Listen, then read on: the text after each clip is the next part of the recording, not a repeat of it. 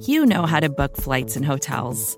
All you're missing is a tool to help you plan that unbelievable travel experience. That's why you need Viator. Book guided tours, excursions, and more in one place. There are over 300,000 travel experiences to choose from, so you can find something for everyone. And Viator offers free cancellation and 24/7 customer support for worry-free travel. Download the Viator app now and use code Viator10 for 10% off your first booking in the app. Find travel experiences for you. Do more with Viator.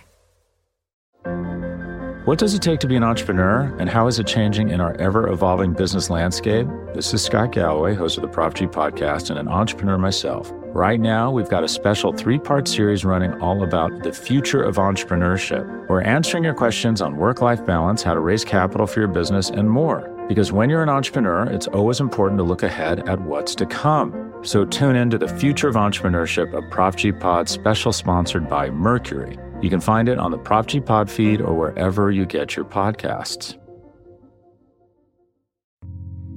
You're listening to the Vox Media Podcast Network.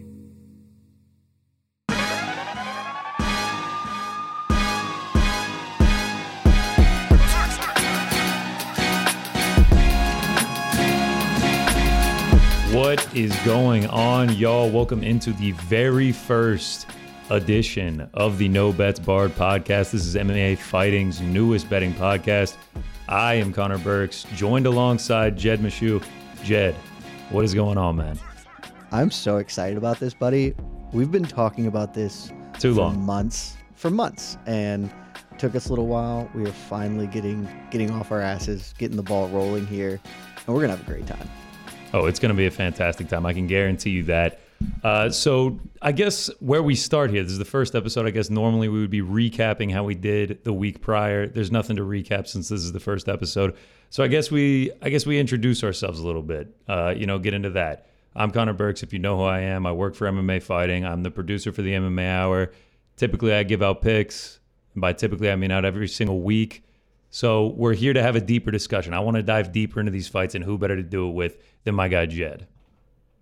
Yeah, man, I am excited because I've been with MMA Fighting a long time, and I've done a lot of gambling content with them in the past and currently, and it's just good to have another degenerate here with me to really get into the thick of things on the first fight of a Garbo fight night card.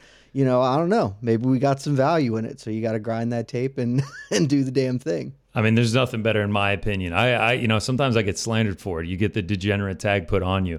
I don't think there's anything better than a curtain jerker on a Norma Dumont versus Aspen Ladd fight card. Hey, speaking of Norma Dumont, we're going to be talking about her a little bit later, my man. Macy Chiasson, there might be some opportunities for that fight. I'm excited to hear what you have to say. I'm passing on that fight, but I cannot hear what you have to say. Norma Dumont's kind of a heavy favorite. Anyway, normally we would be recapping in this section. We're going to be talking bets. I figured a good way to start this off, I want to hear your best betting story you've ever had in your history of gambling. I know your past, living out in Vegas and everything. There has to be one that sticks out in your mind. Ooh, that's a good question. The bet that sticks out in my mind the most, I guess, for me is the first big bet I ever placed. So for those who don't know, I guess I fancy myself a professional gambler at one point in time. After I graduated college, I did the thing that everybody does. You really like to gamble in college. You have a lot of fun with it.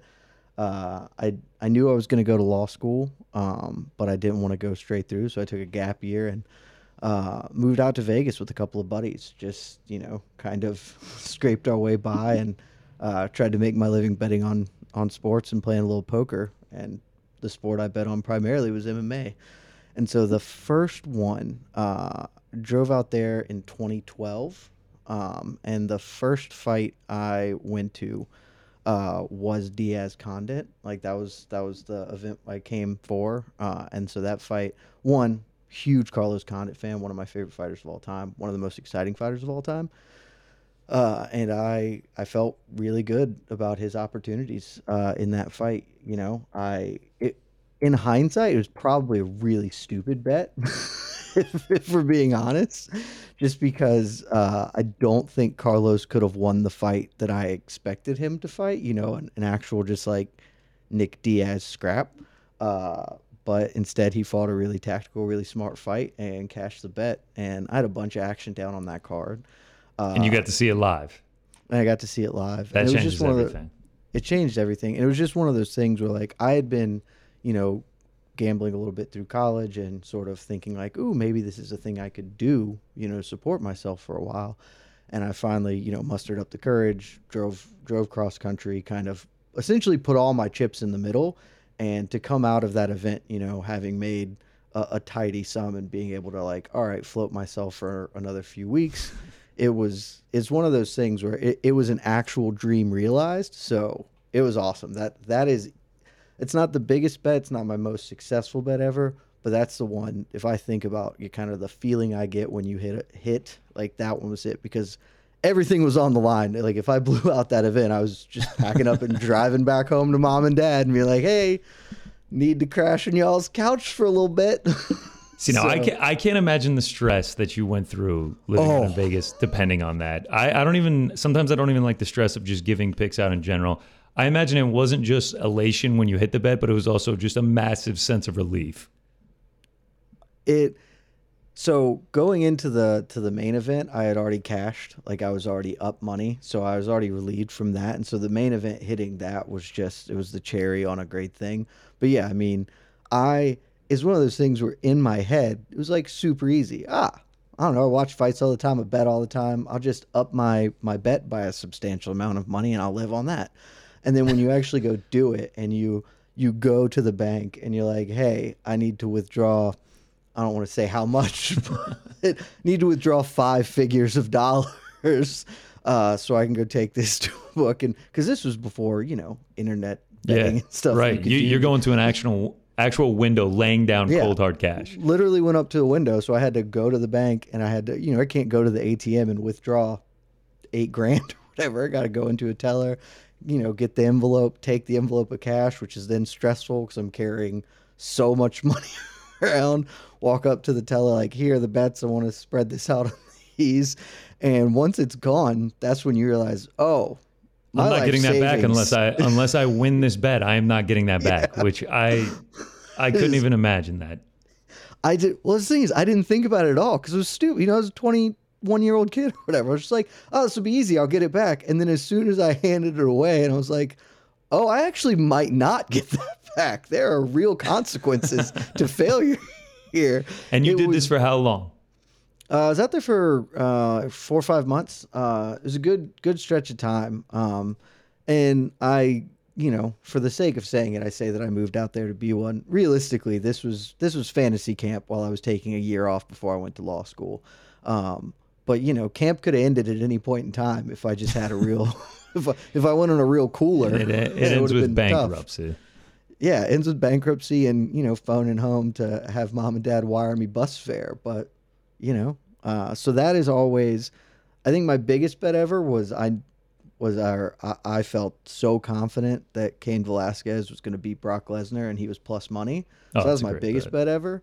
But one that will always I actually lean me. with you. It's something that you said. You were just like, it's not the biggest bet ever. It's, you know, it's not my most successful bet. It's the one that I like have the fondest memory of hitting. That's what it is for me. Unfortunately, mine's not MMA. Tell me a tale. Yeah. Tell me a tale though, Connor. Yeah. So it's not MMA. It's actually football. It's Super Bowl 54. This was back when I worked at ESPN and we were forced to work Super Bowl Sunday. So me and all my coworkers, you know, there's like 10 to 15 of us. We all meet at a restaurant at like a breakfast. We used to call it the meeting of the minds. It was a big brainstorming where we'd all come together, get all our Super Bowl props together. I mean, we're going into work, into the office to do our job for ESPN. And how deep are we talking on these props? Like how degenerate are these props? That's full the best degen? part. I mean, this is degenerate stuff. I'm going into the Super Bowl with like 15 to 20 bets going into the evening, like all just on this game alone. So we all show up. We all bring food. It's a big potluck and everything. All the managers are there. So we show up. First thing that happens of the night, I probably shouldn't even be saying this on the air, but someone had an inside scoop on the length of the national anthem. I think it's been long enough now that I can Love scoops. that I can get away from this. But yeah, he had a scoop, hits it right on the money. We start our way that night. But the big thing was all week we were joking around Kyle Juszczyk, the fullback for the 49ers. It was our big thing. We were joking about him, how we were just going to hammer him. We took him to score at plus 850. We took him over a half reception and over 9.5 receiving yards. So those are all great bets. Oh my God, dude! We get into the game. We've been talking about Kyle Juszczyk all week. Like he is the hero if he can cash these tickets for us. So we get into the game, and then I think it's like the second quarter, we see Juszczyk moving in motion. Someone points it out. We're like, oh my God, Juszczyk's in motion. They dump it off to him. I think it was Sorensen for the Chiefs. He just runs right through him, goes all the way, scores, and we're all just going absolutely crazy. It was a 15-yard touchdown pass, and we hit all three bets at the same time. Then we also had to be tied after 0-0 as well. So we hit 4 bets because that tied it at 10-10. We hit 4 bets at one time.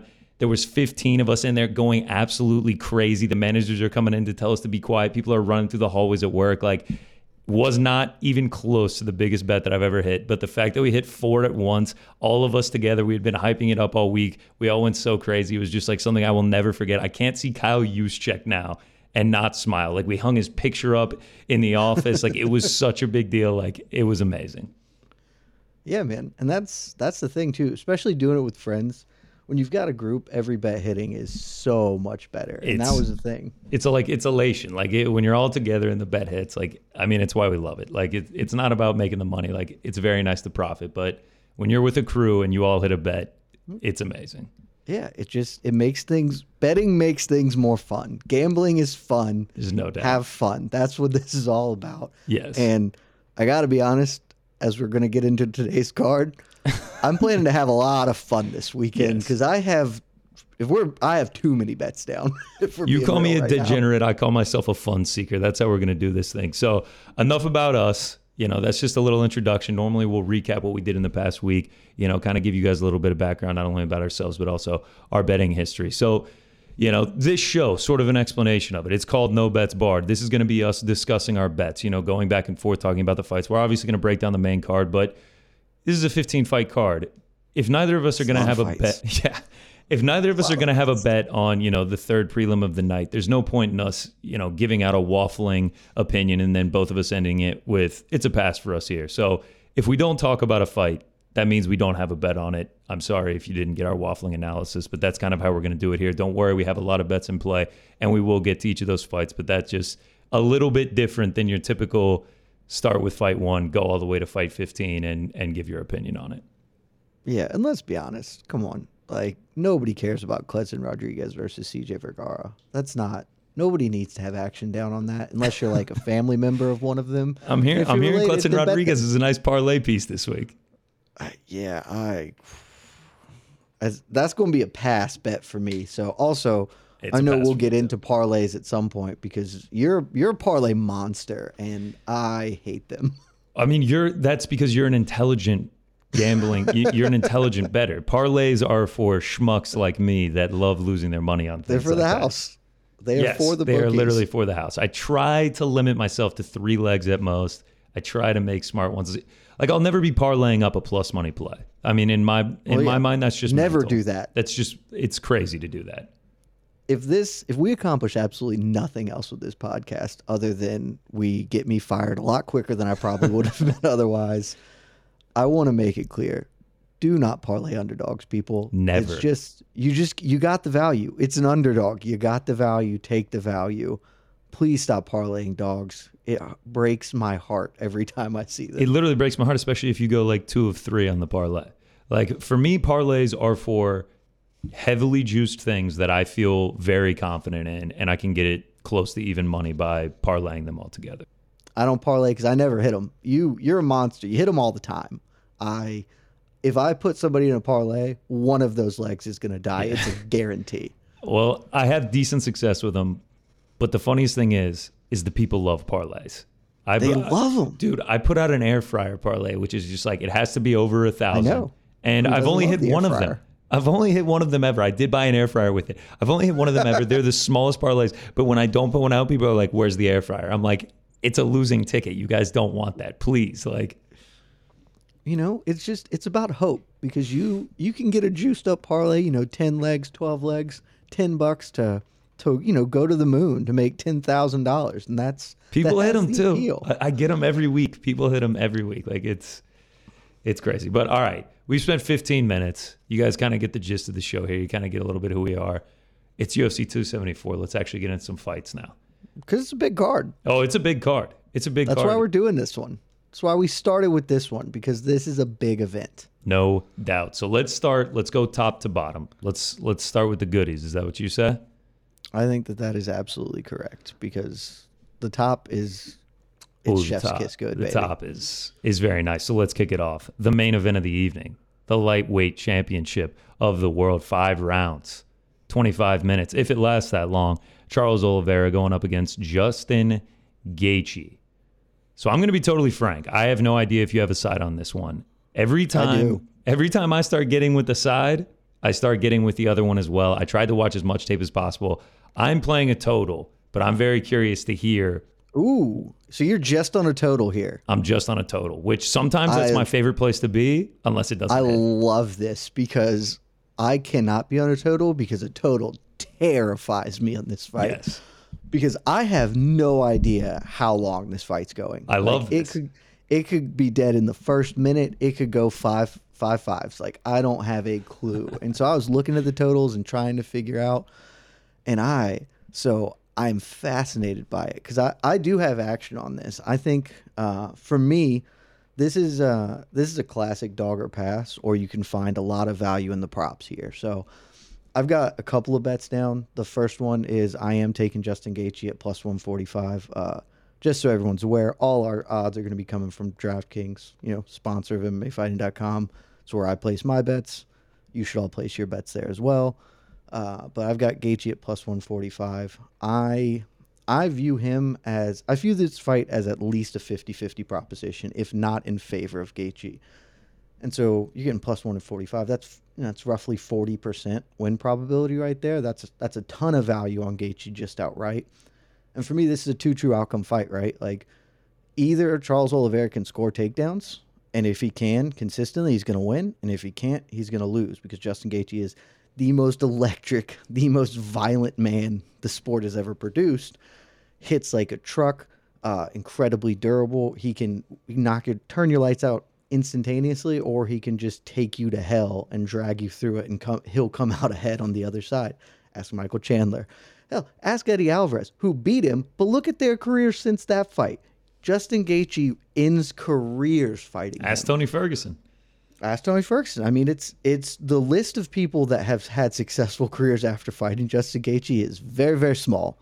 It's just what he does. And so, we talked a lot heading into the Khabib fight about Gaethje's the most interesting challenge because he's got this wrestling background. In the end, he actually wasn't a great challenge because Khabib just kind of powered through it. But I think a couple of things about that fight are really instructive to me here. One, God love Chucky Olives, because I sure do. He is not the takedown artist Khabib is. And he's a pretty good offensive wrestler. But, Khabib is Khabib, and Charles Oliveira is not going to be able to power his way through takedowns. And Khabib did have to take a bunch of hard shots to effectuate a game plan against Gaethje. That first round was mostly Khabib surviving brawling with him. And Khabib can do it because he had a wildly underrated chin. I don't think people ever gave him enough credit for that. But Gaethje hit so hard. Oliveira has actually improved his durability. Like the knock on him forever has been that he's a quitter. But his last couple fights, he showed he's not. But I just really like the offensive onslaught. I like Gaethje's ability to keep this upright. And so along that note, I also have a bet down on Gaethje by KO or TKO at plus 200. Again, that's a 33% win probability. Frankly, I like that bet better than a straight on Gaethje, because if he's going to win, I think it is overwhelmingly likely that he gets a finish, that this doesn't see the final round. So I like both of those. And then I also have a hedge here, because I think there's a viable Oliveira hedge for my 2 bets. But I want to hear where you're at in the round total, because that fascinates me. All right, so first things, I love the breakdown on Gaethje. One thing you said, how he's one of the most electric fighters in the entire UFC Ever. Like, he is the most electric. I would also agree. Going back and watching many of Charles Oliveira's fights, taping for this, he is also one of the most electric, which I think is going to make this fight just so interesting to see how it played out. Like, I went back and watched the Chandler fight, and it was like within the first 2.5 minutes, Charles had been rocked by Chandler, got taken down in a super tight guillotine, and then he flips it over. He gets on Chandler's back, has the body lock in, almost looks like he's going to get his neck, and then Chandler was able to get out of it. And then I was like, wow, so much is happening. And I looked down and there's like 2:48 left in the first round. I was like, this is absolutely bonkers. I went back and watched Poirier. Absolutely insane. Something you said about Gaethje, how he just drops these huge bombs on people. That's why I can't get on Oliveira, because of the way that we've seen him rock. Like, he was in serious trouble in both the Chandler and the Poirier fights. And who's to say that Gaethje is not going to be the one that puts him out? I mean, like you said, he hits like a truck. The fact is, I think Gaethje is a better finisher than both Chandler and Poirier. I don't think that is like the. I don't think that's a crazy view, thing to say. But I do think that Gaethje is a better finisher than either of those two dudes. And so, like, that's the big thing for me. Oliveira is gonna get hit. I just don't see this fight happening where he doesn't get hit. And when he does, I really like Gaethje to put the coffin nails in, close that door. Yeah, I mean, and the thing is, Gaethje is no stranger to getting hit either, though. And like Charles Oliveira, he's not a slouch when it comes to striking, which is what makes it so interesting to me. Because if he knocks Justin down, like, there's really nowhere for you to go. You have to pop up, because you cannot stay down with Charles Oliveira coming to grab your back. So that's what makes it so interesting for me when it comes to a side perspective. I just like can't get on either side because I just keep flip-flopping so much. From the total point of view, just how hectic Charles Oliveira fights and just how chaotic they get so quickly alongside the explosive and how electric Justin Gaethje is. I just don't see this one going the distance. So I took under 2.5. I grabbed it at -134. I think it's sitting a little bit worse now, but I would still take it then. Charles Oliveira, man, 40 professional fights. 36 have finished inside the distance. And then if you look at him, 16 of his last 17 fights have finished in under 2.5. Like, the guy is allergic to scorecards. 25 of his 29 UFC fights have been under 2.5. And then Gaethje, 4 of his last 6 fights have finished under 2.5. I mean, the dude is no stranger to getting a finish. And I like what you said. I think it's overwhelming percentage chance that this does not go to a decision. So if you're going to take Gaethje, I feel like his path to victory is by KO. He's not going to submit Oliveira. So I like that KO prop. Yeah, the KO prop is honestly one of my favorite bets, just because it's basically getting Gaethje with a little bit of extra juice on it. And let me tickle your fancy here, Connor. Let's hear it. Because I haven't pulled the trigger on this, but because I still feel pretty good about the Gaethje by KO and Gaethje straight. But I think that this is one of those fights that presents the most obvious kind of guaranteed money that you can get. Because right now on DraftKings, Oliveira by submission is +120. And so you can take Oliveira by sub at plus money, and you can take Gaethje by KO at +200. And you can get on either side of that action and functionally guarantee yourself a win, because I just don't see this fight ending in a way that isn't one of those two outcomes, because I don't think Oliveira is going to stop Justin Gaethje with punches, because even if he hurts him, he's going to end up tapping him. And we've seen Justin go through hell and back. Nobody's, really succeeded with doing that in that way. And I think if Oliveira can consistently hurt him in a drug-out war, it's just going to be a tap. But most likely, if Oliveira wins, he's going to get a body lock, take him down, and submit him like Khabib did. So I'm really interested in some two-way action on this fight to, not get a huge profit, but feels really as close to a lock as you can get in this sport, frankly. You're saying Oliveira by submission and Gaethje by KO. Yeah. 2+ money plays. Double-ended action. I mean, you could also just do Gaethje plus money because they're both plus. But, I think the KO play on Gaethje is basically the same as taking Gaethje straight. I just don't see a world where this makes it 5-5. So I would be so floored if these guys lasted 25 minutes. it would be unbelievable. And so I like I said, I haven't made the hedge on Oliveira by sub, but I think that there's a really good argument to just take those two plays and basically lock yourself into a modest victory on this fight. And that's how you build the bankroll, baby. Modest victories. C's earn degrees, my man, and you can get yourself a comfortable, no stress C with some two-way action on the main event. And I mean, that's what we're all about here. It's just all about building the bankroll. Like, profit is profit. That's what I try to tell people. It's a slow grind. This is a slow game. You don't got to hit the plus 10,000 parlay every weekend. Like, it is just a slow grind to getting where we're trying to go. So I don't hate that ideology. I'm not so much a fan of it because I like being able to like strictly cheer for one side and know I'm locking in like a decent amount of profit if it does win. But I get what you're saying. 2+ money plays that you feel incredibly confident about. Yeah, we'll see, but I'm probably going to end up pulling the trigger on that because then I can basically forget about the main event because I know I'm cashing that ticket. That one ticket's getting cashed there. Great. And then maybe I can take whatever profit I'm going to earn from that and then throw it out for a little bit of the excitement stuff. Got some long shots I'm looking at. Yes, that, I can finance here. That is what we are here for. I mean, honestly, in my opinion, I think fight does not go to decision if you were ever going to parlay something.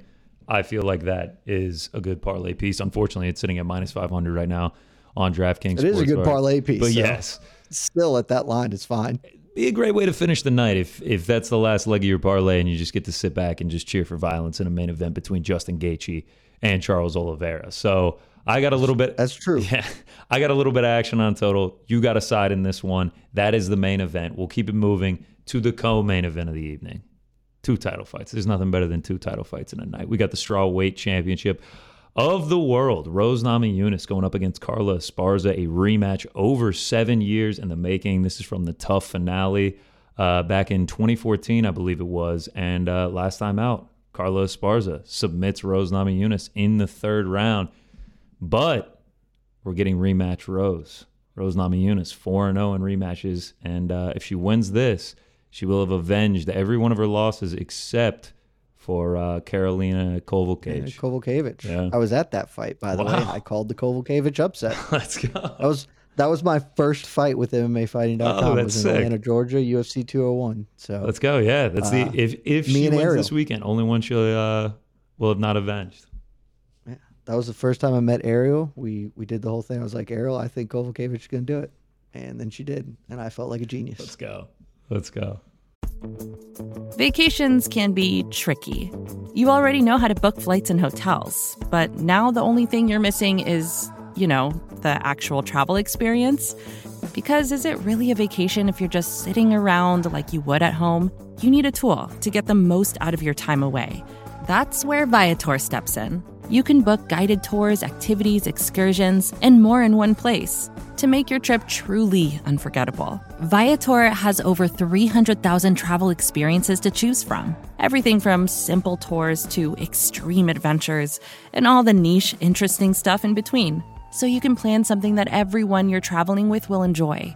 Real traveler reviews give the inside scoop from people who already been on the experiences you're considering, so you can plan with confidence. Free cancellation helps you plan for the unexpected. And 24/7 customer support means you can travel worry-free. Download the Viator app now and use code Viator10 for 10% off your first booking in the app. Find travel experiences for you.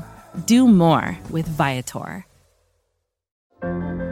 What does it take to be an entrepreneur, and how is it changing in our ever-evolving business landscape? This is Scott Galloway, host of the Prop G podcast and an entrepreneur myself. Right now, we've got a special 3-part series running all about the future of entrepreneurship. We're answering your questions on work-life balance, how to raise capital for your business, and more. Because when you're an entrepreneur, it's always important to look ahead at what's to come. So tune in to the Future of Entrepreneurship, a Prop G pod special sponsored by Mercury. You can find it on the Prop G Pod feed or wherever you get your podcasts. All right. So where are you at on this one? I let us off last time. I want to see where you're at on action here. Do you have action? I do have action. I do have a side. Ooh, a side. I do have a side. Yeah. To me, I think this fight literally just comes down to how successful is Carla Esparza going to be in the takedowns and the controlling of Rose Namajunas. I just, if she is not working her game like she has for 4 of her last 5 fights, then I think Rose Namajunas is going to win going away. I think she's just levels above her on the striking game. But what Carla does well is take people down. In the last, 5 fights, she has 17 takedowns, just racking up crazy control time. The only time we didn't see her have any success, it was against Michelle Watterson, where she went like 1 for 10 and couldn't get anything going in the wrestling game. If that's what happens, then I think Rose Namajunas wins this fight. If what happens last time they fought happens, obviously Carla is just going to win again. She's just going to mangle her on the ground and just rack up control time, lay and pray. Probably won't get the finish. She'll go 5 rounds and it'll just be an easy victory for her. I think that Rose Namajunas can stay away from the takedowns. I think she's overall the better fighter. I think if she's going to come into this one, she needs to stay at range. She's got to use the boxing, fight behind the jab, stay away from the takedowns. When she does get taken down, get up quickly as possible. I think she's going to be able to limit this. We saw, she got taken down 5 times the last time out against Zhang Wei Li, but I felt that she found success in getting up, managing that ground game. She never got, just like laid on the entire round. I think, obviously, Zhang is not the same wrestler as Carla Esparza is, but I believe that Rose Namajunas will be able to manage the ground game, keep it standing long enough, and I think she's going to be able to outpoint her for a decision. Ooh, a decision. Interesting. So I also have a side in this one. I am with you. This is my biggest bet of the week. I mostly keep everything to 1 unit. Wow. I will very occasionally go, half units if I'm just having fun or taking some flyer bets. But I mostly just keep everything at a simple 1 unit unless I'm feeling really comfortable. I love Rose Namajunas to get the win here. I can see a path. I think you outlined the path pretty clearly for Carla. But I just simply do not believe that will happen. The line's already moved, so I got I did it this morning. I got Namajunas at -195. DraftKings, that line is already moved to -220. I think that line, as we get closer, is just going to keep clicking towards Rose.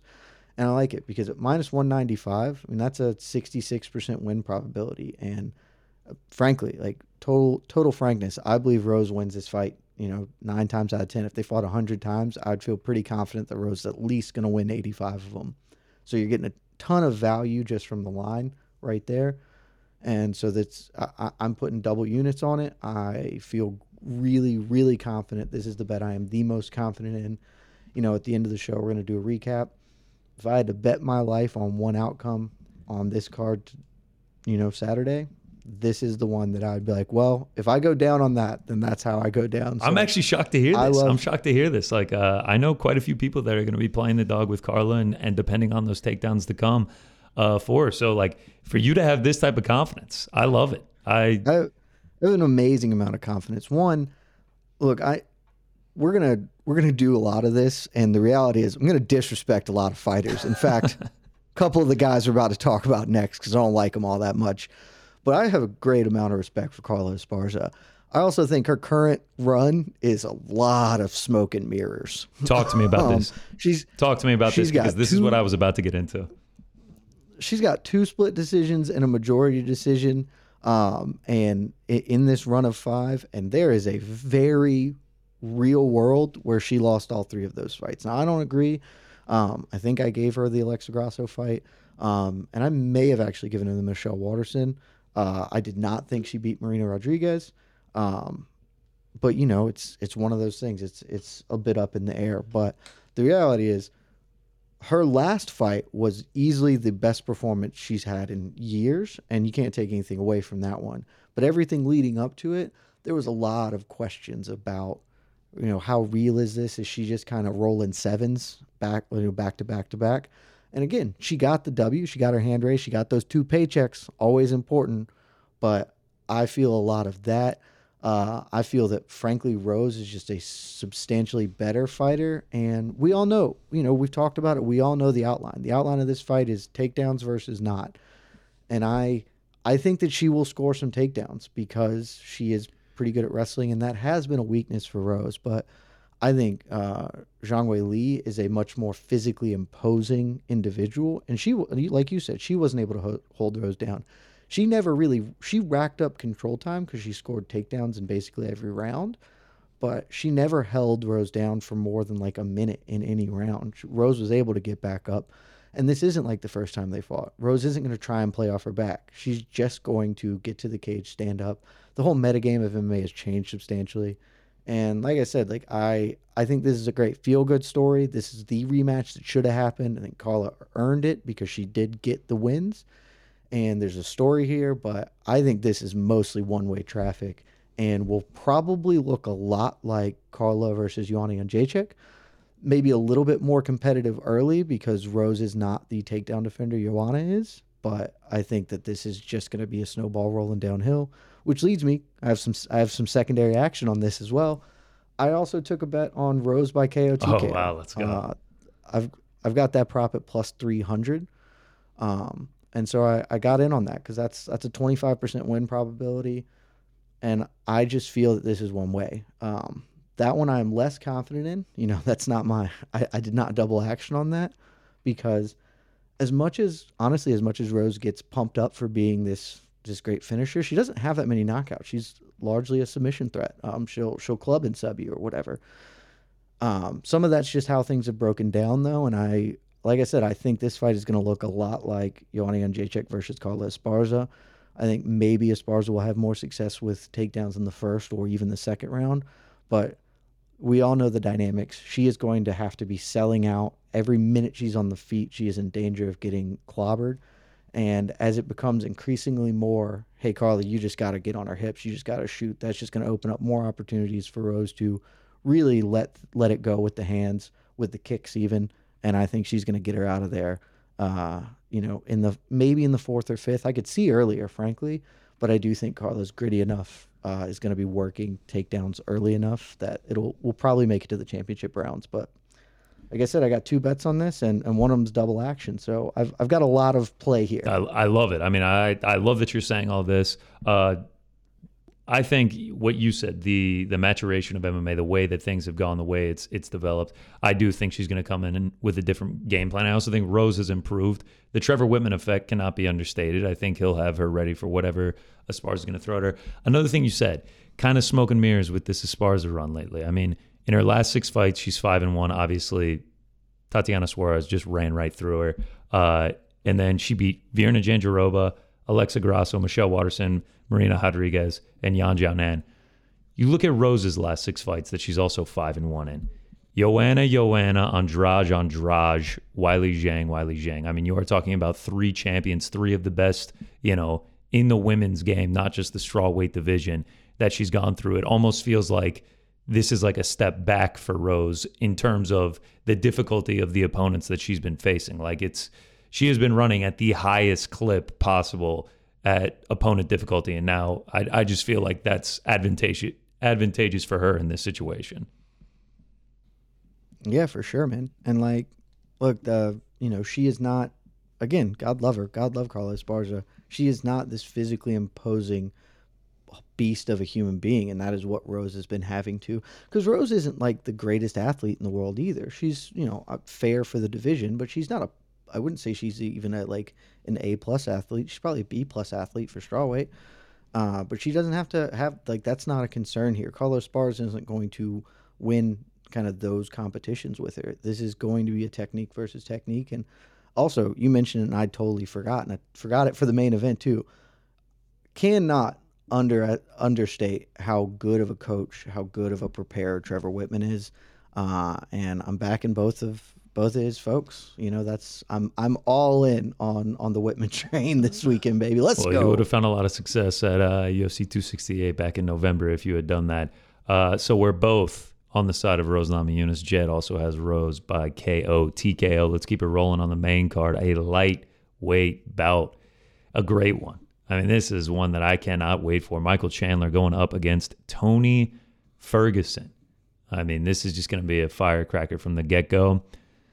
Personally, I think Tony's days, his best days might be behind him. I don't think a lot of people want to admit that. Well, I think that's unquestioned. I mean, dude, I see Twitter and If everything. you can't admit that, you're wrong. I mean, just like you're just stone wrong. You mentioned it earlier, the damage that he took in that Gaethje fight, the way he just got dominated by Beneil Dariush. I mean, I think the only way that he beats Chandler here is if he catches him by KO. I've seen a few people saying by... Ooh, yeah, that is interesting. I mean, we've seen... Because I disagree. Okay, all right. So we've seen Chandler's chin checked quite a few times, not only in his UFC career, but also in his Bellator career as well. And I've seen a lot of people saying by, submission, the Darce Knight, the ankle picks and everything like that. But for starters, Michael Chandler has never been submitted before. And two, I can't think that Ferguson is going to hand him his first submission after he fought Charles Oliveira, the submission king, all-time leader in submissions in UFC history, was body locked, and the dude was hand fighting for his neck, and he didn't get submitted there. I don't think Ferguson is going to be the one to do it. I think if Ferguson wins, it's going to be by KO. Okay. Do you have action on this fight? Let me ask you that. I have Chandler as a parlay piece. I'm not even going to say it. Ooh. I also am heavy on Chandler money line, but that's because I took it 2 months ago as soon as it dropped at minus 155. That line obviously does nothing for the listeners Okay, now. that line is nothing at all. A million miles away. So yes, I have Chandler as a parlay piece. Okay line. That is interesting. So we have very different reads on this fight then, or at least our end results are different. I too think Tony Ferguson is past his prime. Also, anyone who's listened to the MMA Fighting Radio Network for the past few years will know that I hate both of these men. Oh, wow. I actually am a fan of both of these guys. I have consistently trashed both of them. And frankly, I've probably trashed Michael Chandler more than any other fighter in the world, except maybe Stipe Miocic. You're at the top, man. I cannot stand him. And the fact that he's had such a successful UFC run has really, really been bothersome to me thus far. Well, technically, he's only 1-2. He's just gotten big name fights. He hasn't found that much success. But he also has looked really good in the losses. Yes. He was a moments away from winning the lightweight belt, which I never would have recovered. You talk from about moments. Had he done it was like one more right to the jaw, and Oliveira's asleep. Just it. Yeah, and then had the fight of the year with Justin Gaethje last year. You can't. That's one of those fights where he lost, but there are kind of no losers in a fight like that. So I hate the success he's had, and I have long time hated Tony Ferguson because he's super weird and I don't understand him, and I never thought he was as good as people thought he was. He obviously was having great results during that 13, 12, whatever fight win streak it was, but it also felt like he was just getting the best possible outcomes. Like he got hurt by Donald Cerrone, who we're going to talk about later, who's one of the most washed men I've ever met in my life. So it was just, I just never was sold. And part of it was, I was a Khabib truther from almost day one. I was like, before he got in the UFC, I was like, this dude's going to be the dude. And he got in the UFC, I was like, this dude's going to be the dude. And then when he was finally really ascending, and everyone's like, well, Tony's a fun fight. I was like, no, that fight is a great fight. And it's a fight that should have happened because of what it meant, because it was 2 12-fight, 13-fight win streaks. That's a fight that we should have gotten for those reasons. That fight was never going to be competitive. Khabib was going to roll right on through him the same way we saw Chucky Olives do to him. I never once was like, that would have probably been the most money I ever put on a single fight, because I was lock certain that Khabib was just going to thrash him. And I feel like history, they never fought, but I feel like history has probably shown that I was right. So this is a bout between two guys that I have historically not been huge fans of. And whenever I got a fight like that, I mostly try to keep my action away from it because I'm too emotionally invested. We're going to talk about Shogun Hu in a little bit for similar reasons. But for me, I agree. I think Tony's washed.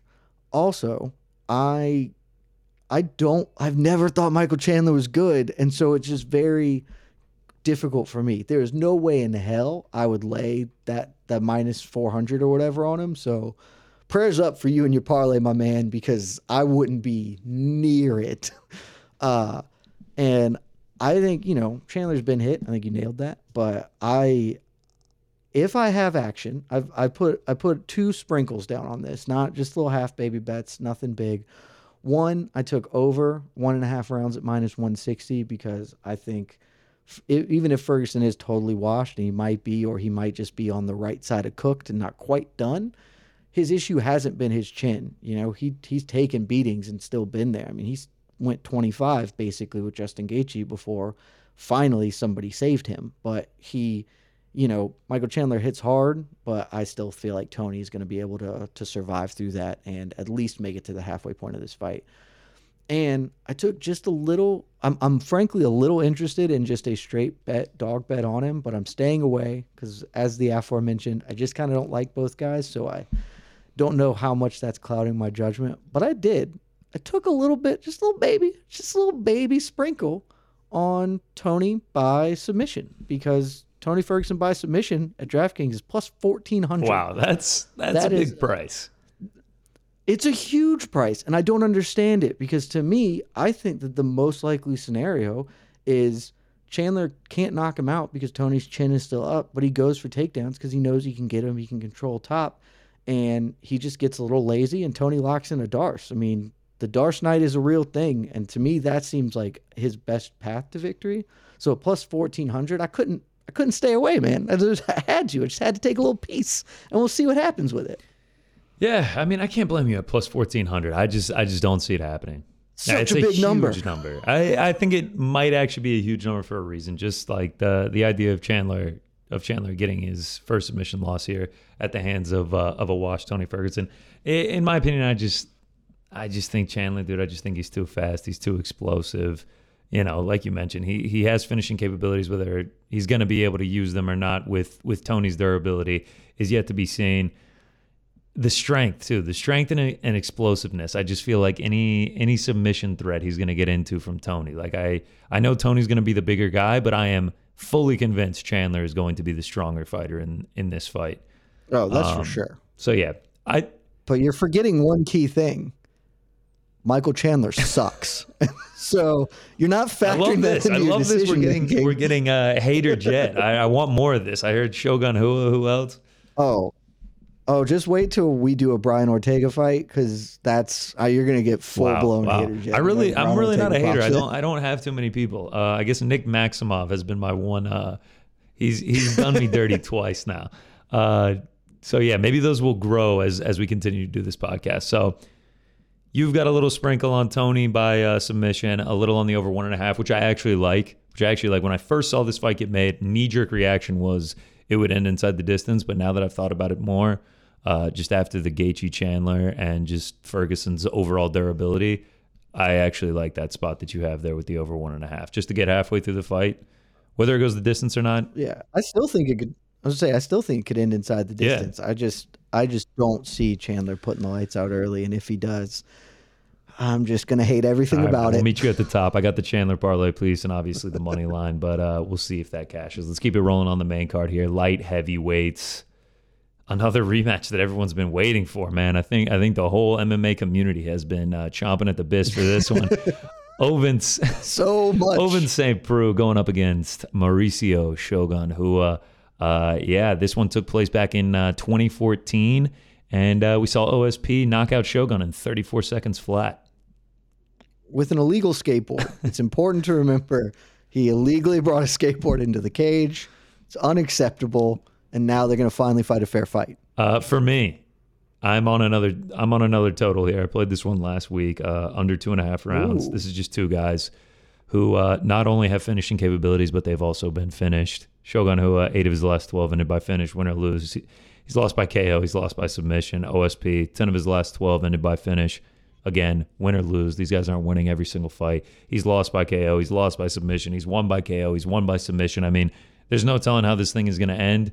But I think it's going to end inside the distance. So I happily laid the minus 160 on under 2.5. I don't hate that bet. I think you might convince me to get in on that. I'm not a huge total guy usually, but I do think you're right in that this probably isn't going the distance.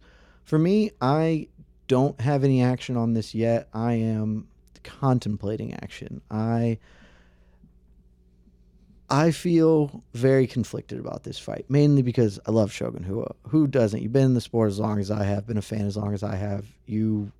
Shogun's 2000 2006, 2003, like those just unbelievable years, and you cannot discount what this man has done. And OSP is washed too. Is the thing. Lot of Like, washed I'm not here fighters to on this tell card. you. I'm not here to tell. That's right. We are a laundromat on this card, and I'm not here to tell you that Shogun isn't washed. That man is cooked to the bone, cooked, and he shouldn't be fighting. I wish he wasn't.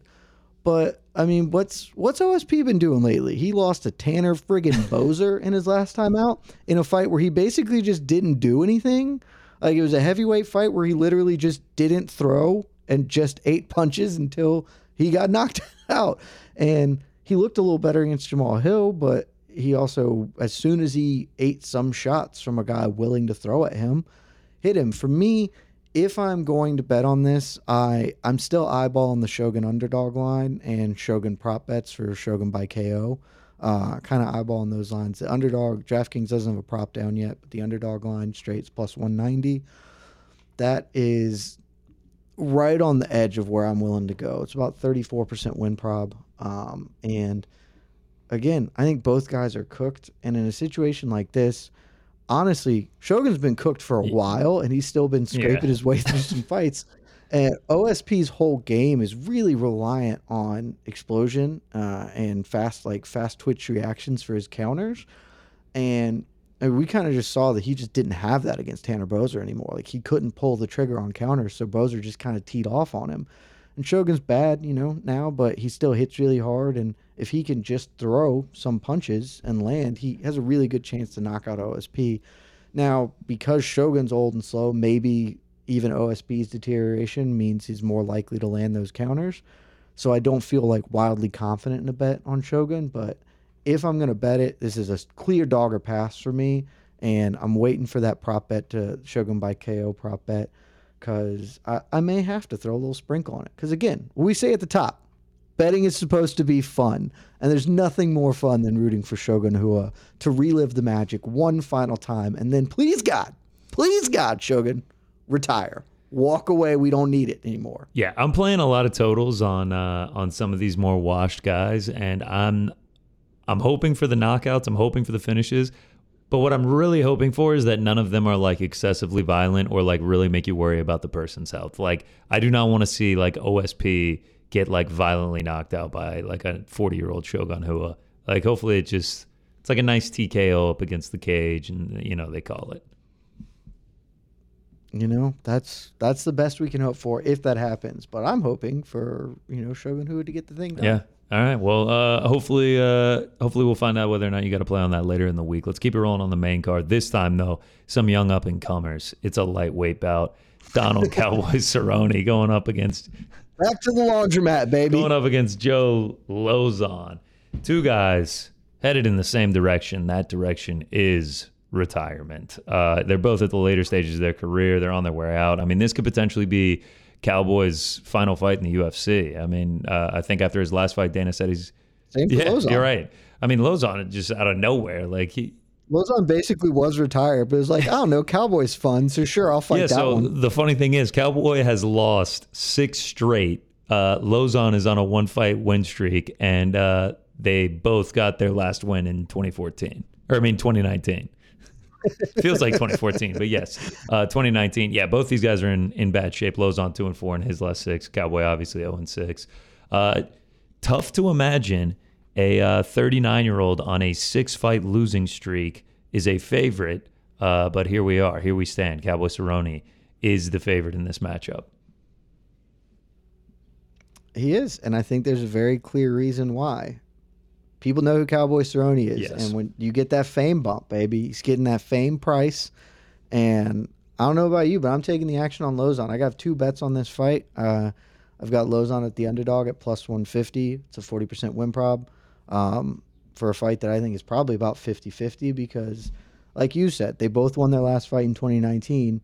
But I think we have seen sure, Cerrone has fought top-end competition, frankly, but I think he has just looked worse and worse and worse. Whereas Lozon last time out, Jonathan Pierce, and that win has aged pretty well. Pierce gone on to do some things. look, I think at the peak of their powers, this line would be maybe even a little low on Cerrone. You know, you take both these guys at their primes. I'd take Cerrone in that fight. I think he's a much more dynamic fighter. But I like the underdog value on Lozon here. And honestly, maybe even more, I might, to the listeners, I might recommend not even taking an underdog bet on Lozon, because a bet I love, that's a very fun and kind of stupid bet, but I love it, is on this fight. And it's a prop. Lozon in round 1 plus 800, because this just lines up really well for me. Joe Lozon he is a guy who, he's a get or get got, man. He is going to come out barnstorming like a bat out of hell and put the boots to you real fast. And if he doesn't get it done, it's probably not going to be his night. We saw that with Jonathan Pierce, just came out and kind of ran over this young buck. And Cerrone, the knock on him is he's had 2 big knocks his whole career. 1, you can hit him to the body. He gets very susceptible there. And 2, he's a really slow starter.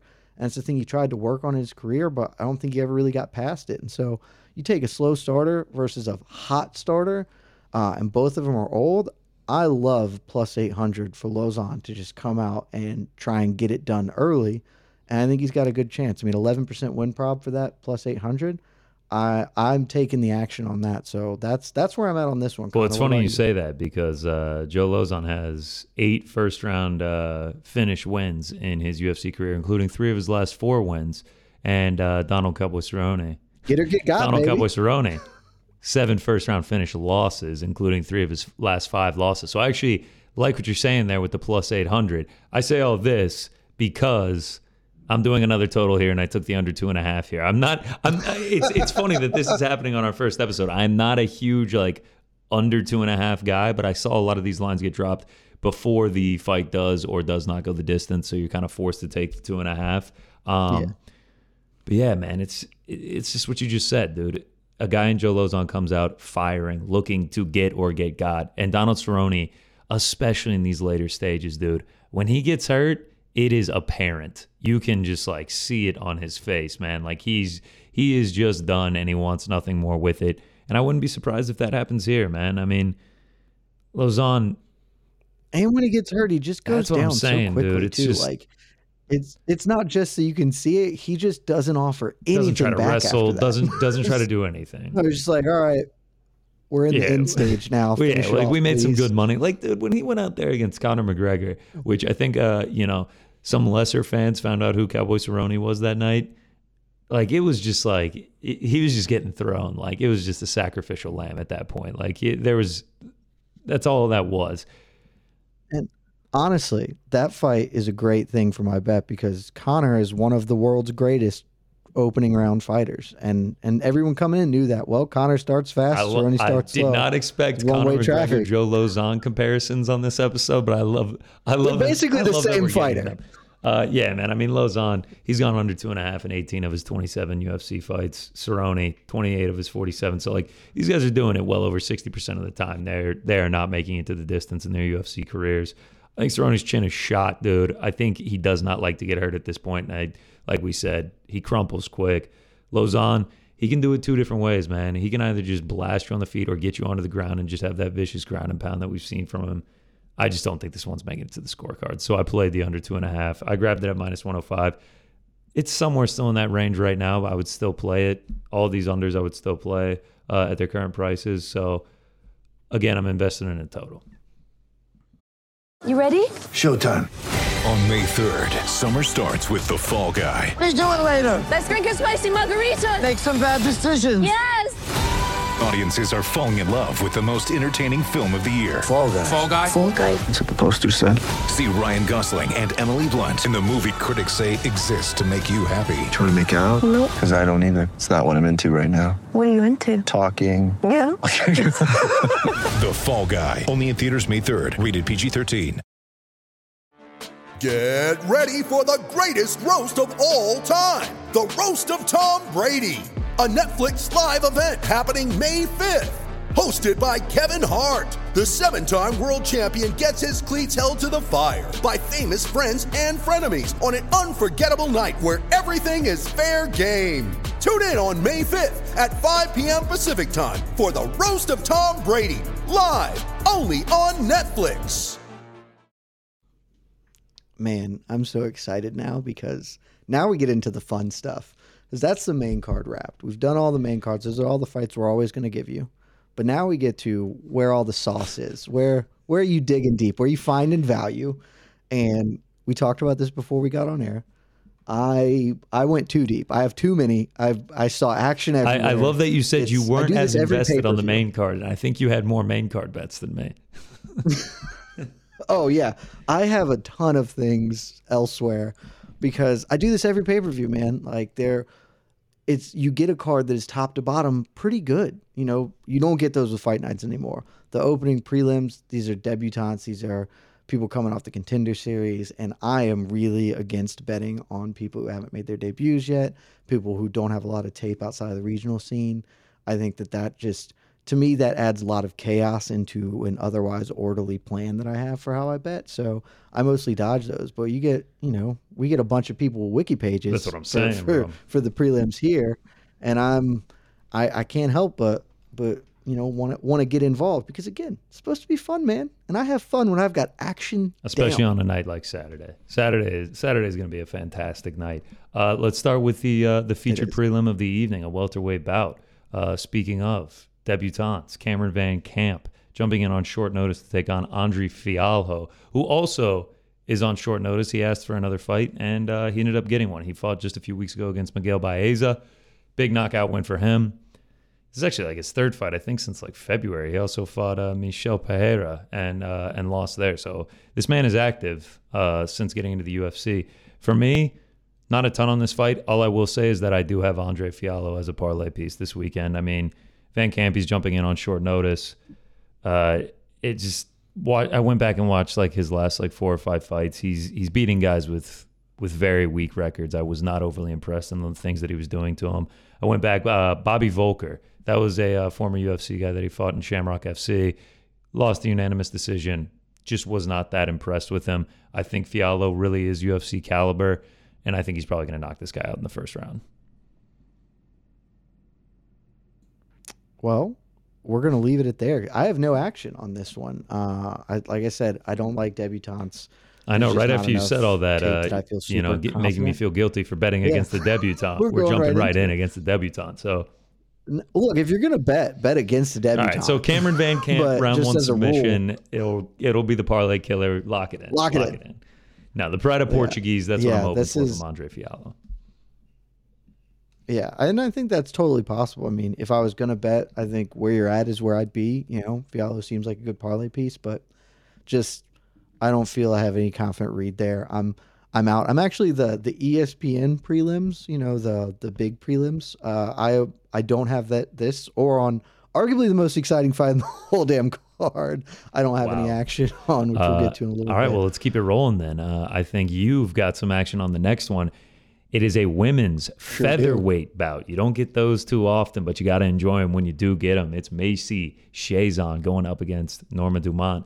This is all I have on this because I know this is your play. Personally, I'm a big Dumont fan, so I want to hear what you have to say about this. Ooh, love that. So I'm taking a page out of your book, Connor. I haven't done a lot of them. Love a total bet here. Over 2.5 is minus 245. I think that is pristine parlay fodder because as I said earlier, the way I usually parlay, if I'm doing it, it's got to be over 200 or else I'm just going to take the straight value.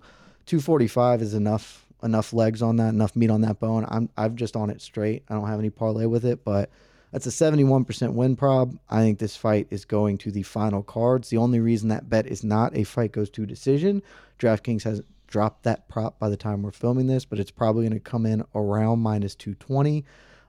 And that be all over it. I think this fight is for sure making it to the cards. To me, this is a dog or pass though, so I hate to knock on your girl. If I'm also looking a little bit to see if that line moves on Chiasson a little bit. She's currently plus 180. I think if that gets closer to 2, maybe something like that, I might play a little sprinkle to see about it because I think Dumont is a better fighter. Certainly, I think he's more technical. We just saw Chiasson basically fight Raquel Pennington, who's very similar to Dumont in a lot of ways. But I think she's bigger, she's more athletic, less polished, but she can kind of use that. And, Chiasson had some moments against Pennington, who I think is a better fighter than Dumont. And so I think that there is some opportunity for a dog here, but for now I'm out. If the line really bumps towards chasing, I'll take it, but I love an overbet on the 2.5 or a fight goes to decision probably. I'm glad that you said that. I'm glad you brought that much confidence in it as well. I also like that you said, usually minus 200 is the breaking point of starting to parlay things up. That's kind of how I lean. Usually mine is like minus 225. I'll still play it at a single at minus 225. But once you start getting beyond that, it's we're talking about parlay fodder there. You said dog or pass. Usually. I will be passing on the side on this one. As much as I like Norma Dumont, don't have like insane confidence to want to lay her at, what is she laying right now on DraftKings Sportsbook? Minus 270? Yeah. No, I've got minus 220. Sorry. I'm on. Yeah.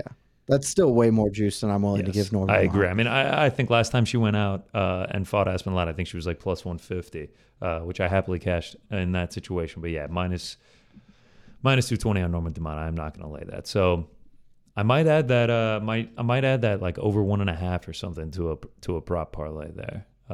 Really just shock. Over 1.5 is for sure. I mean, that is. I don't know what the nut line on that is. Going to be minus 4 or 5, but I think that's as close to a guarantee as you're going to get on these prelims, like to hear. Man. You mentioned one of the most exciting fights on the card. In my opinion, this is it. I don't know if this is what you were talking about, but let's get in to the welterweight bout. Randy Brown going up against Chaos Williams. I mean, I think this is the most exciting, not main card fight, certainly, but this wasn't the one I'm talking because I do have action here. So I'll keep this really short because this is one of the bets I'm the least confident in. It's kind of right on the line of play or pass for me, but it is Randy Brown minus 105 is what I got that action at today. It's a 51% win prob. I have some questions, but I think he is a better striker, and this is largely going to be held on the feet. He's certainly got not as much range as you'd think because Chaos Williams actually has a really long reach, but he uses his range a lot more effectively. I don't like that you will see Chaos Williams reach a lot. He will get out over his skis. I think Randy Brown's going to have plenty of opportunity to catch him, to counter him there. My big questions, honestly, I would feel a lot more confident, but for the fact Chaos Williams appears to be uncrackable. He has been hit with some big shots. Miguel Baeza hit him with some big shots, and the man just kind of didn't move. And so that can be, and we saw last weekend, Marlon Vera is probably not as technically able or capable on the feet as Rob Font, but he could hurt Rob and Rob couldn't hurt him. And that just made all the difference. And so I have some fear that that's the case, especially because we've seen Chaos Williams use his leg kicks really well, and Randy Brown is very susceptible to those. But for me, I'm just going on what I see, what my eyes tell me, and I think if this is a striking battle, if Chaos can be hurt, then I think this is a great opportunity for Randy Brown. And even if not, he is just a little too unpolished. He gets a little too reckless sometimes.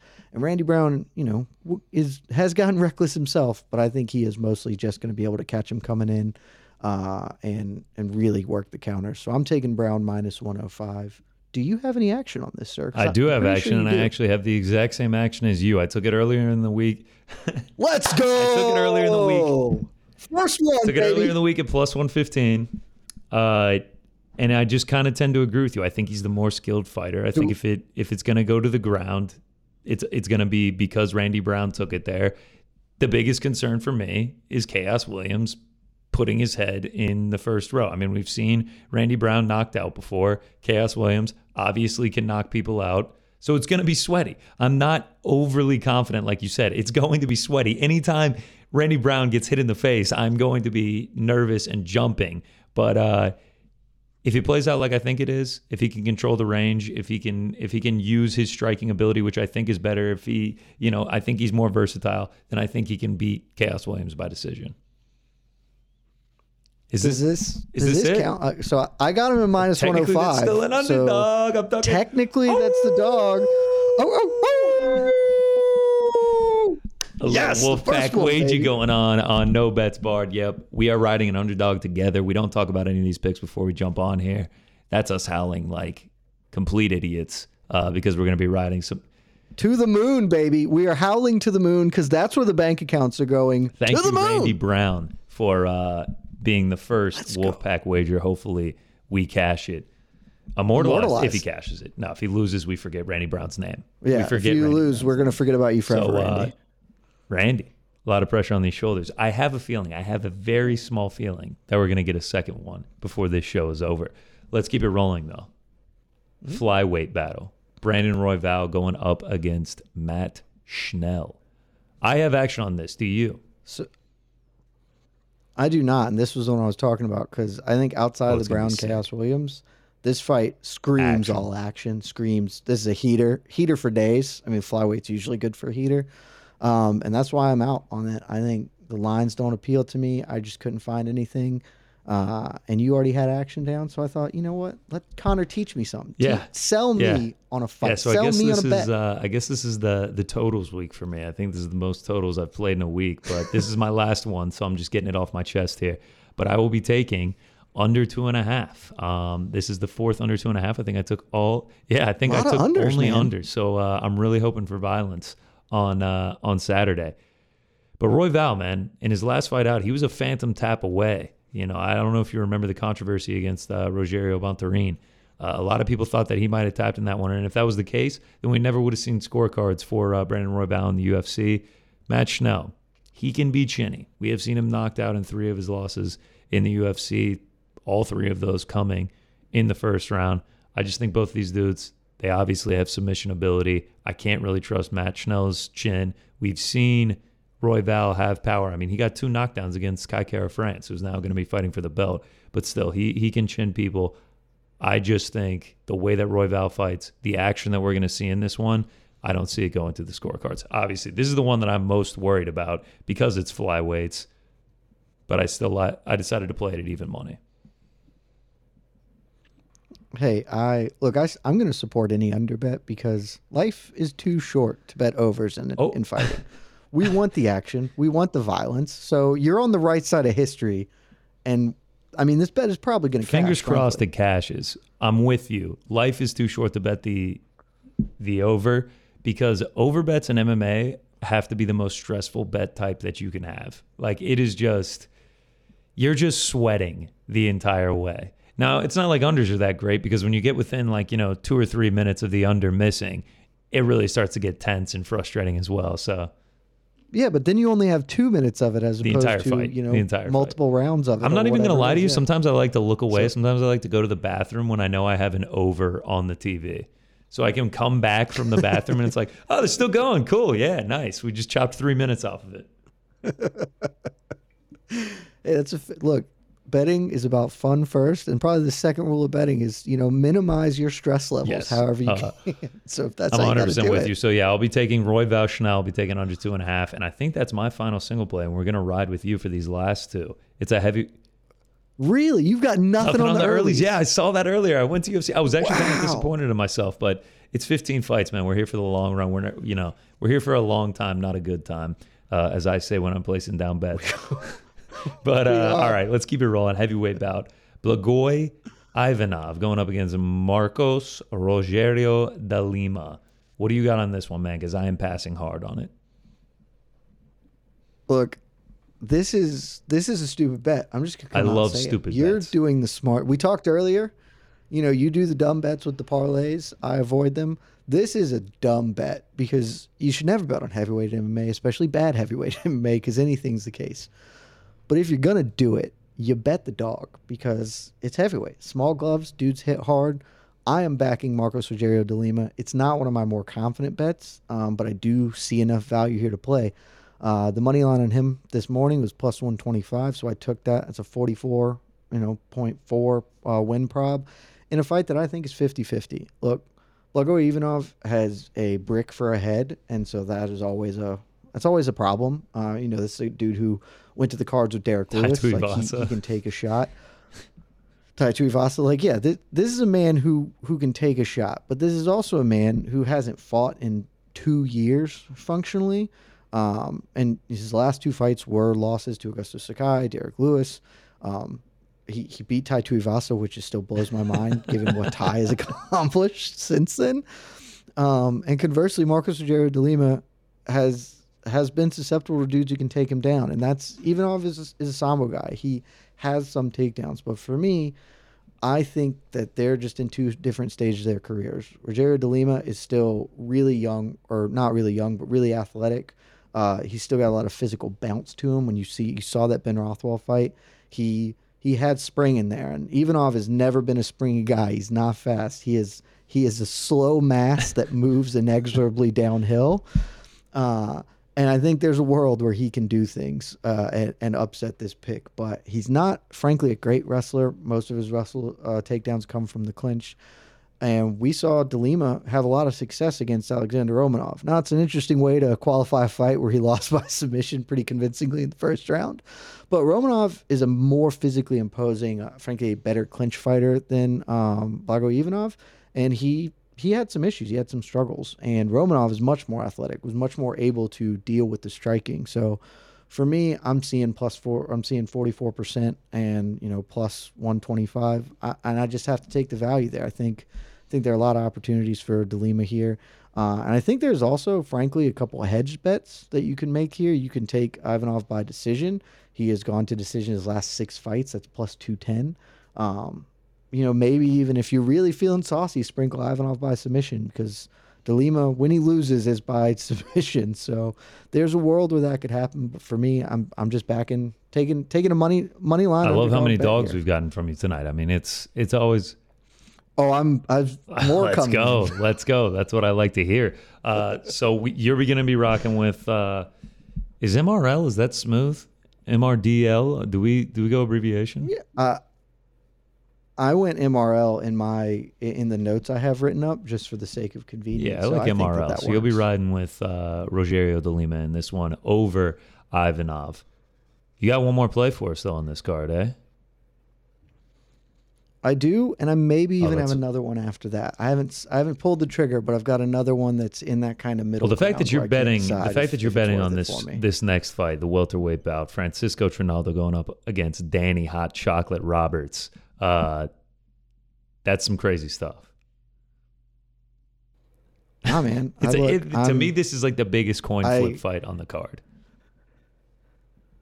I don't think it's a coin flip. I think it's close to a coin flip, but Francisco Trinaldo, I don't know if you know this about him. He's 44 years old. I'm sorry, 44-year-old men can't fight in the UFC unless they're heavyweights, and even a heavyweight is pretty questionable. And Francisco Trinaldo's not. This is a guy who was mostly a career lightweight. He's bumped up to welterweight his past couple. I know he got that win his last time out, split decision fight that probably shouldn't have been a split decision. But again, he's 44 years old. Danny Roberts, no spring chicken, and he's not like the world's greatest fighter. But he is still near his athletic prime, if nothing else. Whereas Masur Nduba is very clearly past his prime. No 44-year-old man is at his peak. That's just not how time works. So for me, you can get Danny Roberts at minus 105 right now. It's a 51% win probability. And I think there's a little bit of value. I'm not saying it's a huge chunk of meat on that. I'm not saying Danny Roberts is a 60-40 favorite, but I think he's should be the clear favorite. I think he should be installed as a minus 120, minus 130 favorite because he has a lot of physical traits that are going to bother Masur Nduba. We saw in Trinaldo's his last fight. Frankly, I don't remember if it was his first welterweight fight or if this was his second one. I think it was his second one because he fought Muslim Salikov. We saw against Dwight Grant, who's not like a great fighter, but Dwight Grant basically has the same measurables, basically the same height, same reach, and that gave Masur Nduba some issues early on. And again, Dwight Grant's not a great fighter, whereas Danny Roberts isn't a great fighter, but he's much more athletic, much more springy. He's going to be able to use his range a little bit more effectively. He's going to have a little more pop on his shots coming back at Trinaldo. And look, the takedowns are always a concern because Danny Roberts is not the world's greatest grappler, but I think I'm backing, and I'm going to do this with another bet later, I'm backing youth, I'm backing speed, I'm backing size. I'm fading a 44-year-old man in a fist fight, and I'm getting it at close to even money. That feels like value to me, and so that's where I'm at. I love it, dude. I mean, your explanation, got me thinking about a Danny Hot Chocolate Roberts play. And then I realized I'd be putting my hard-earned money on Danny Hot Chocolate Roberts. Danny Hot Chocolate Roberts. That's the question. That's the problem. You're backing Danny Roberts, but I feel there's value, and if I see value, I'm going to attack it, and I see value there. We'll find out Saturday if I'm a lunatic because I have so many bets down, they're not all going to cash. I mean, that's a given. There's no that's way a I'm given. going. I have 15 Yes, bets I love down giving or out whatever. picks, and then the first one of the night loses, and they're like, "Wow, great start, dude." It's just like, yeah, we'll get these back. Like we'll get these back. Marathon, It'll be all baby. right, man. That's all I have for the. And I have one more that I'm not pulled yet, but I am hawkeyeing the Lupi Godinez Ariane Carnelossi fight. I think there's just a lot of things at play here. Statistically, this should be a Godinez fight all day. She's minus 170 right now. If you look at the stats, or if you just eyeball test, look at the fights, Lupi has been fighting a ton, and she is a focused and committed grappler, and Carnelossi has not been good at stopping takedowns. She has a 20-some-odd% takedown defense rate. It's really bad. Lupi shoots a lot, has a high rate of success, has multiple different entries, multiple different finishes. Not a great top position player, but not bad. And so I've got my eye on Godinez by decision at plus 110. I think there's some opportunity for that line to move just because Carnelossi is a pretty physically imposing individual, even at her stature. Yeah, and that's the other thing. Kind of, Godinez has largely not, been fighting different body types. She's getting someone much more similar to her. I think she's going to even have even more success with those inside trips, kind of the variations on takedown she has. So, and the big thing for me in this fight is Godinez is 2-2 in the UFC, right? But those two losses, I think there is a case that she won both of those fights. Certainly the Jessica Penne fight. And then her flyweight debut against Luana Carolina. She's not flyweight, she's a strawweight, and she had a very competitive fight with Luana Carolina. And she's just game, class. dude. She did that on like a week turnaround. Super game. Exactly. And that's the thing, if she had won both those fights or the judges had gone a little bit different, she'd be 9-0 heading into this bout, and I think we'd be looking at a way different betting line than her at 7-2 right now, 2-2 in the UFC. So I think it's close to value, just where we're at, and so I'm going to see if that line moves a little bit, and if it does, I'm going to jump on it. But for now, it's a pass. But I'm eyeballing it, and I have one more fight. That's what I was going to say. That's what I was going to say. Two things. Lupi Godinez, if that number can drop enough when we get close to fight day, I think I might have to join you in playing Lupi there. I do just think she's the better fighter than Carnelossi in that situation.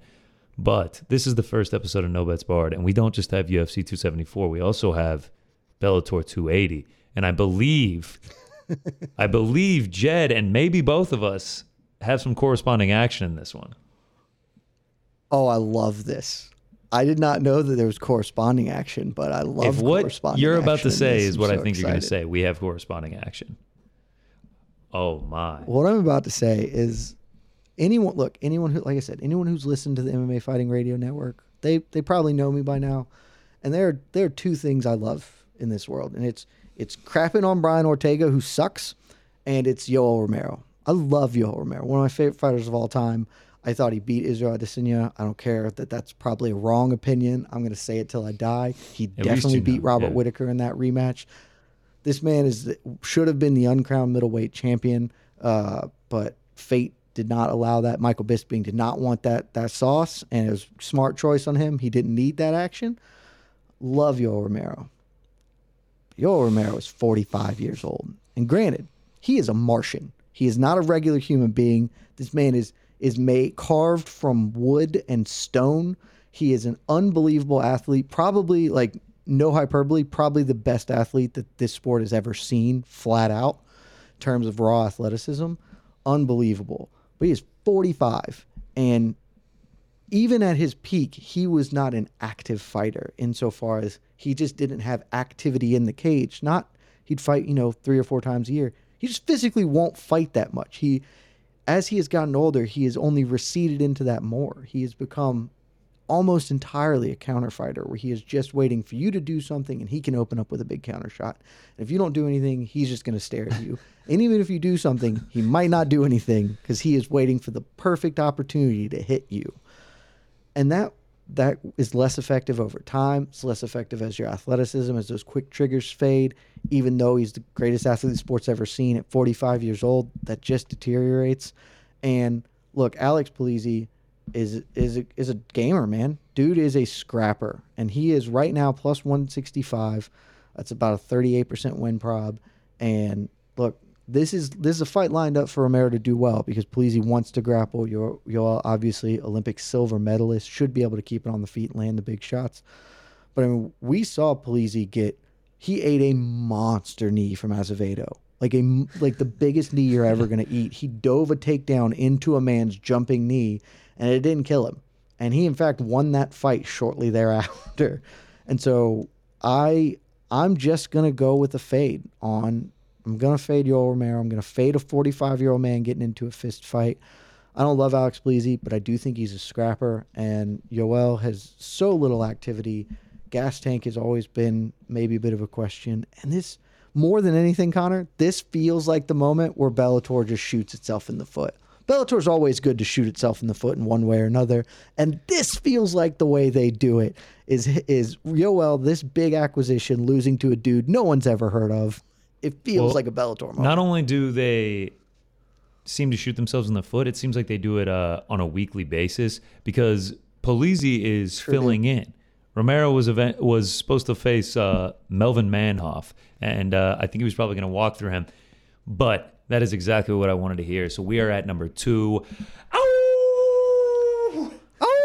Wolfpack wager number 2. I played Polizzi at plus 184 earlier today. The line is plummeting. I mean, at some places, he's as low as plus 125 right now.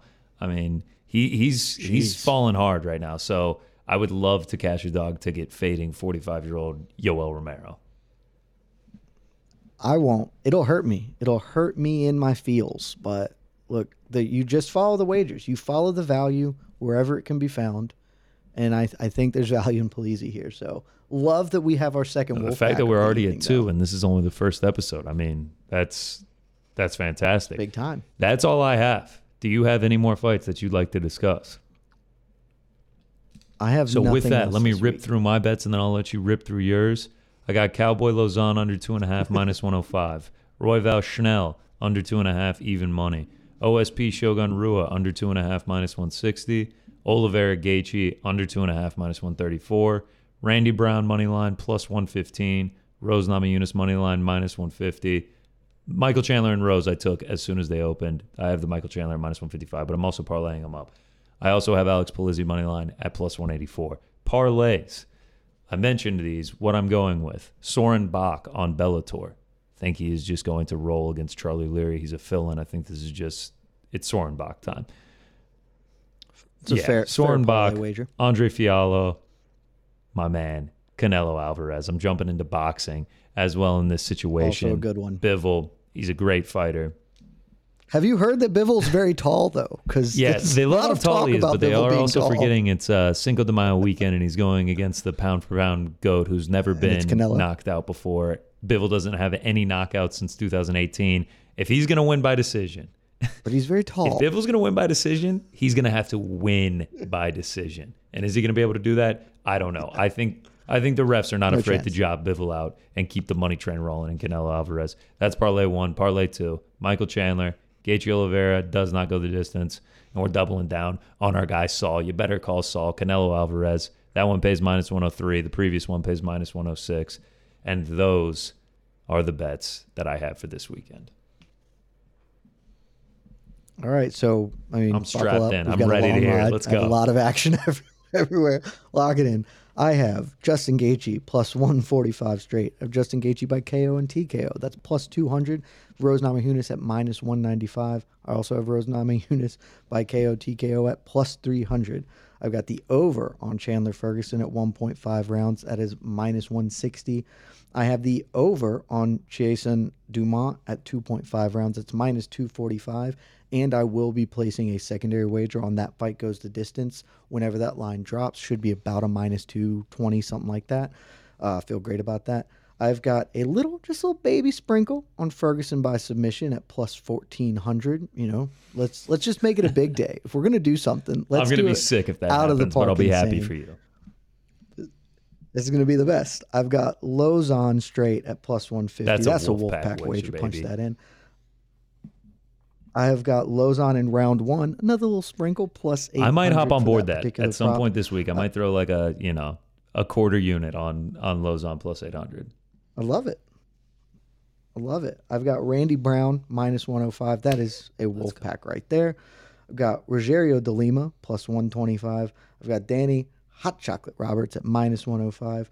And then I also have Alex Polizzi at plus 165 over in Bellator. And again, I'm keeping my eyeballs on. I'm checking for Lupi Godinez by decision or just straight, depending on how that line moves. Shogun Hua, seeing if that line moves a little more favorably towards Shogun, and Chiasen as well. So I've got eyeballs on those, but that's what I'm going for. My best bet of the week, in my opinion, that I have placed so far is Cowboy Lozon does under 2.5. That's the one. That's the bet the house and home on it, huh? That's the one you feel if you had to lock in. That's the one I am most thinking gets it done for me. If I had to get rid of everything, I think that's what I'm going with. Well, for me, I already said it earlier when we talked about it, but it's Rose Namajunas straight. She is the mayor of Value Town for me this week. She is the number one. If I had to marry one of these bets, that's the bet I'm marrying. It's the one I have the most action on. It's the one I believe in. If I had to kill one of my bets, I think it'd be the Randy Brown bet. That's one that if we're in the second round, I hear the screaming from Joe Rogan, John Anik. You can't kill a Listen, wolf I'm pack. not killing it. I'm obviously riding it. But if I had to get, if someone came up and was just like, you lose everything if this bet loses, I would be getting rid of Randy Brown. If it's round 2 and I hear John Anik screaming, Chaos Williams, and Randy Brown is sprawled on the canvas, I'm not going to be shocked. See, the problem is I agree with you. I know. I have the same bet, and I want that to be the kill, but I can't make that my kill because I have so much action, and I also have a bet down on Danny Hot Chocolate Roberts, and so that if I have to kill one, it's Danny Roberts is the one I'm getting rid of. But it is I've got some dangerous action. Best value? Just put it that way. I think my best value might be your Lozon round 1 play plus 800. That is probably what I would list. My best value though. You can take this a couple ways. For me, I went for the Gaethje by KO TKO because I just think that's the only way he wins. So you're basically getting some extra juice on that one. So a little bit of value there, but I think the Lozon round 1 at plus 800 is probably the true. Let's go ahead and lock up a Cowboy decision win before we get out of here. Let me ask you one final question before we go, because I found myself thinking about this as we were prepping, and it was, of all the bets you've made or the bets you considered, what is the one or the fight that you most want to bet on that you shouldn't bet on? What's the one that you were like, because for me, it was easily Shogun Hua. I want to put my money down on Shogun. But I know that it's dumb, and I'm going to do the dumb thing, because you always do the dumb thing when you're like, don't push this button. I'm going to push that button. And so for me, that's what but I want to know if you're trying to be stupid, if you're making a dumb wager, one you haven't made. One that I haven't made where I'm going, I think this goes 2 places. Melissa Gatto, I kind of liked her at dog odds. I decided to back off of it. One that I strongly considered was Michael Chandler by decision at plus 250. I really looked into that for a minute. Ooh. But just the reckless abandon that man fights with after taping some of his fights, I couldn't do it. Betting that guy to go to decision is like, you talk about stressors. You spend the whole fight in the bathroom and you'll still be stressed out in there. Hate to be stressed out. I mean, that's telling you, tough time. At your next UFC party, you got an overbet. Let's say an over 2.5. It makes it like halfway through the second round. You're just like, just quiet. Just you go to the bathroom, wash the hands, wash the face. You're obviously listening. You're listening hard for that, like everyone goes crazy moment. But when it stays quiet, you just walk back. They're back in the third round. You've already killed a minute of the third round. You're just like, oh, they're still going. Nice. Yeah. And if you've washed your hands, that's what I'm saying. That's what I'm saying. Palms, you're clean. So you're there's covered. Nothing that gets me out of my seat more than like the last 30 seconds of an overplay. I start bobbing around. I'm like, come on, please, come on. Like, we got 30 more seconds. Especially when it's like close, when someone's got like the back and you're like, yes. I need you to not get submitted for 30 seconds. Can Brad you please Riddell hold on? Versus who's he fighting? Rafael Fiziev. Yeah, I had over 2.5 in that one, and they killed it with like 10 seconds before it hit. And like I crumpled. I was standing up and I like crumpled. I was like, I was sick to my stomach. It was disgusting. But yeah, sometimes that happens, man. We're going to get bad beats. We're going to get the split decision losses, but it all evens out in the end. The gambling gods get it done for us. I can promise you that. So those are our bets. Those are our best bets. Those are our value. Those are the stayaways, everything. We gave you the 2 Wolfpack wagers. Hopefully we can come through with some dogs this week. But this has been the first episode of No Bets Barred. Work with us here. We're gonna build on this. We're gonna get better as we go along. We're just doing this all on the fly as we go here at MMA Fighting. I promise you we'll get better as we go. I've had a fantastic time. Great time. 90 minutes of talking fights. I don't get this ever. Even with my friends that are the biggest MMA fans of my friends, I never get this 90 minutes. So I've had an absolute blast. If you have to, thank you for listening. We'll be back next week. UFC Vegas 54. Rakic versus... yeah, it's not a great card. So we probably won't go as long next week. Maybe we can spend a little more time recapping, what happened to 274. Maybe the fans catch on. You guys send us some love, send us some things to talk about, some of your own wagers. We can, like you said, we're figuring this out as we go along. So help us build this, people, because we've had a great time. We want to keep doing it for a very long time. Absolutely. Thank y'all for listening. This has been No Bets Barred. Back next week. Blachowicz, Rakic. See y'all then. Love you guys.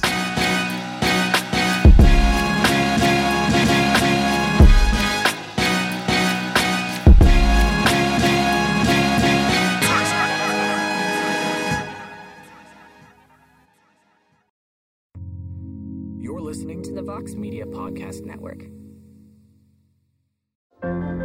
What does it take to be an entrepreneur, and how is it changing in our ever-evolving business landscape? This is Scott Galloway, host of the Prop G podcast and an entrepreneur myself. Right now, we've got a special 3-part series running all about the future of entrepreneurship. We're answering your questions on work-life balance, how to raise capital for your business, and more. Because when you're an entrepreneur, it's always important to look ahead at what's to come. So tune in to the Future of Entrepreneurship, a Prop G Pod special sponsored by Mercury. You can find it on the Prop G Pod feed or wherever you get your podcasts.